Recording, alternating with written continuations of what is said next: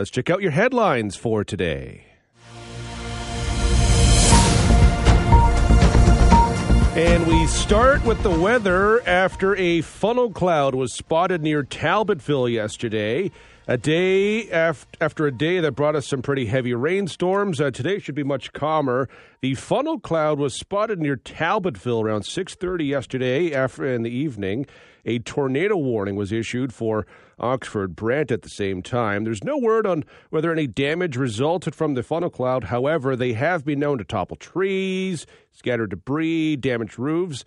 London was treated to some heavy rainstorms during the day, then again in the evening. The forecast for today much better. While tomorrow could bring us another storm, the weather will clear up on Friday before the temperature spikes into the high 20s for the weekend.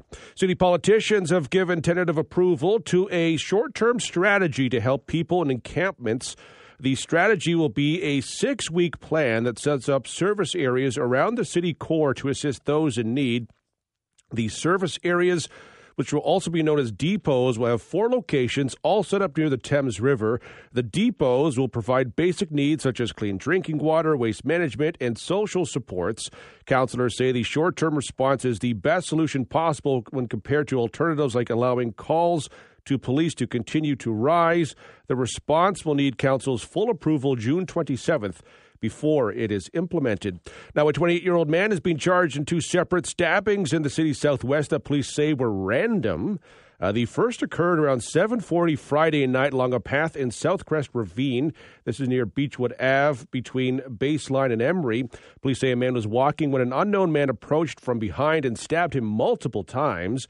Then on Sunday afternoon, a man was walking his dog near Baseline and Beechwood when police say he was approached by a man and stabbed. A 28-year-old man faces 2 counts of aggravated assault. Both victims suffered serious but non-life-threatening injuries. Now, after a lot of discussion, it looks like Blackfriars Bridge is going to remain as is. A city committee voted yesterday in favor of keeping the current format in place. This would allow eastbound vehicles to travel on the bridge. Staff had presented a report that considered limiting car traffic to either half the year or banning it all year round. Councillors say they want to keep the bridge as open as possible for downtown access. The committee's decision will also go to a full vote June 27th. Nationally, RCMP Commissioner Mike Duhaime says police have opened a criminal investigation into allegations that Conservative MP Michael Chong was targeted by Beijing. He told a House of Commons committee studying foreign interference yesterday that the RCMP is also working with election officials to probe alleged foreign interference against 2 members of Parliament. They would be Conservative MP Aaron O'Toole and NDP MP Jenny Kwan. He will not confirm whether police are pursuing criminal charges in either case. Duhaime says more than 100 investigations into foreign interference writ large are underway in the country, adding that police stations allegedly operated by Beijing have been closed amid ongoing investigations. And former U.S. President Donald Trump has pleaded not guilty in Miami to dozens of federal charges. The former president faces 37 charges, accusing him of illegally hoarding classified documents and defying orders to return them to the government. Despite the seriousness of the charges, the former president sought to maximize any political benefits from the day. After his court appearance yesterday, he went to a local restaurant in Florida for an early celebration of his birthday, which is today. Then he flew to his golf club in New Jersey, where he held a rally-like event. Checking out the price of gas. Prices dropped by 4 cents overnight, meaning the average price in London this morning is sitting at $1.56.9 for a litre of regular. Premium also fell by 4 cents, while diesel fell by 1 cent. As per usual, cheaper gas can be found at the Costco's, which are charging $1.49.9 for a liter of regular this morning. In sports, the Vegas Golden Knights easily beat the Florida Panthers 9-3 to win the Stanley Cup in 5 games. Mark Stone had a hat trick for the Knights. The Cup win is Vegas' first since they entered the league in 2017. Jonathan Marchessault was awarded the Conn Smythe Trophy as the playoff MVP. In baseball, Toronto Blue Jays had a rough night in Baltimore. They lost 11-6 to the Orioles. Baltimore had a season-high 17 hits to win their fifth straight game. Jays are now 0-4 against the Orioles this season. Toronto and Baltimore play again tonight. You can hear that game on 980 CFPL starting at 7 o'clock. Checking out what happened on this day in history. In 1919, British pilots William Alcock and Arthur Whitten Brown took off from St. John's, Newfoundland for the first non-stop transatlantic flight. They landed in a bog in Galway, Ireland, after flying about 3,100 kilometers in just over 16 hours. The flight won them a $10,000 prize offered by the London Daily Mail, and they were both awarded knighthoods.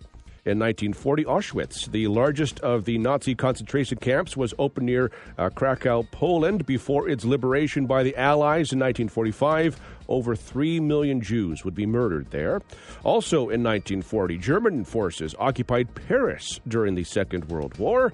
In 1951, UNIVAC, the world's first commercial computer, was unveiled. In 1977, Alan Reed, the original voice of Fred Flintstone, died at the age of 69. In 1990, Toronto lost to Hanover, Germany by a one-vote margin in a bid to stage the Expo 2000 World's Fair.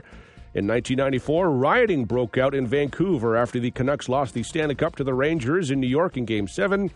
Police later used videotape to lay charges from the riot. In 1995, a New Brunswick couple, Steve and Lorelei Turner, were convicted in the starvation death of their 3-year-old son. They were believed to be the first parents in Canada to be convicted of manslaughter for failing to provide the necessaries of life to a child. In 2008, the Ontario home where Lucy Maud Montgomery penned many of the books of her Anne of Green Gables series was named a National Historic Site. On this day in 2010, the House of Commons voted to designate Halifax's Pier 21 as Canada's National Immigration Museum.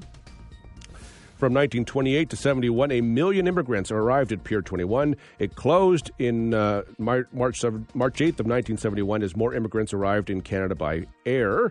In 2018, and what's believed to be a legal first in Canada, a court in Newfoundland and Labrador recognized 3 unmarried adults as the legal parents of a child born within their polyamorous family. And on this day in 2022, Foreign Affairs Minister Melanie Joly struck a historic deal with Denmark, settling a dispute stretching back 5 decades over a 1.3 square kilometer island in the Arctic. Joly and her Danish counterpart signed an agreement to divide Hans Island. This is an uninhabited rock between Nunavut and Greenland. Happy birthday to St. Thomas Mayor Joe Preston, who turns 68 today, and to Megan, who turns 32.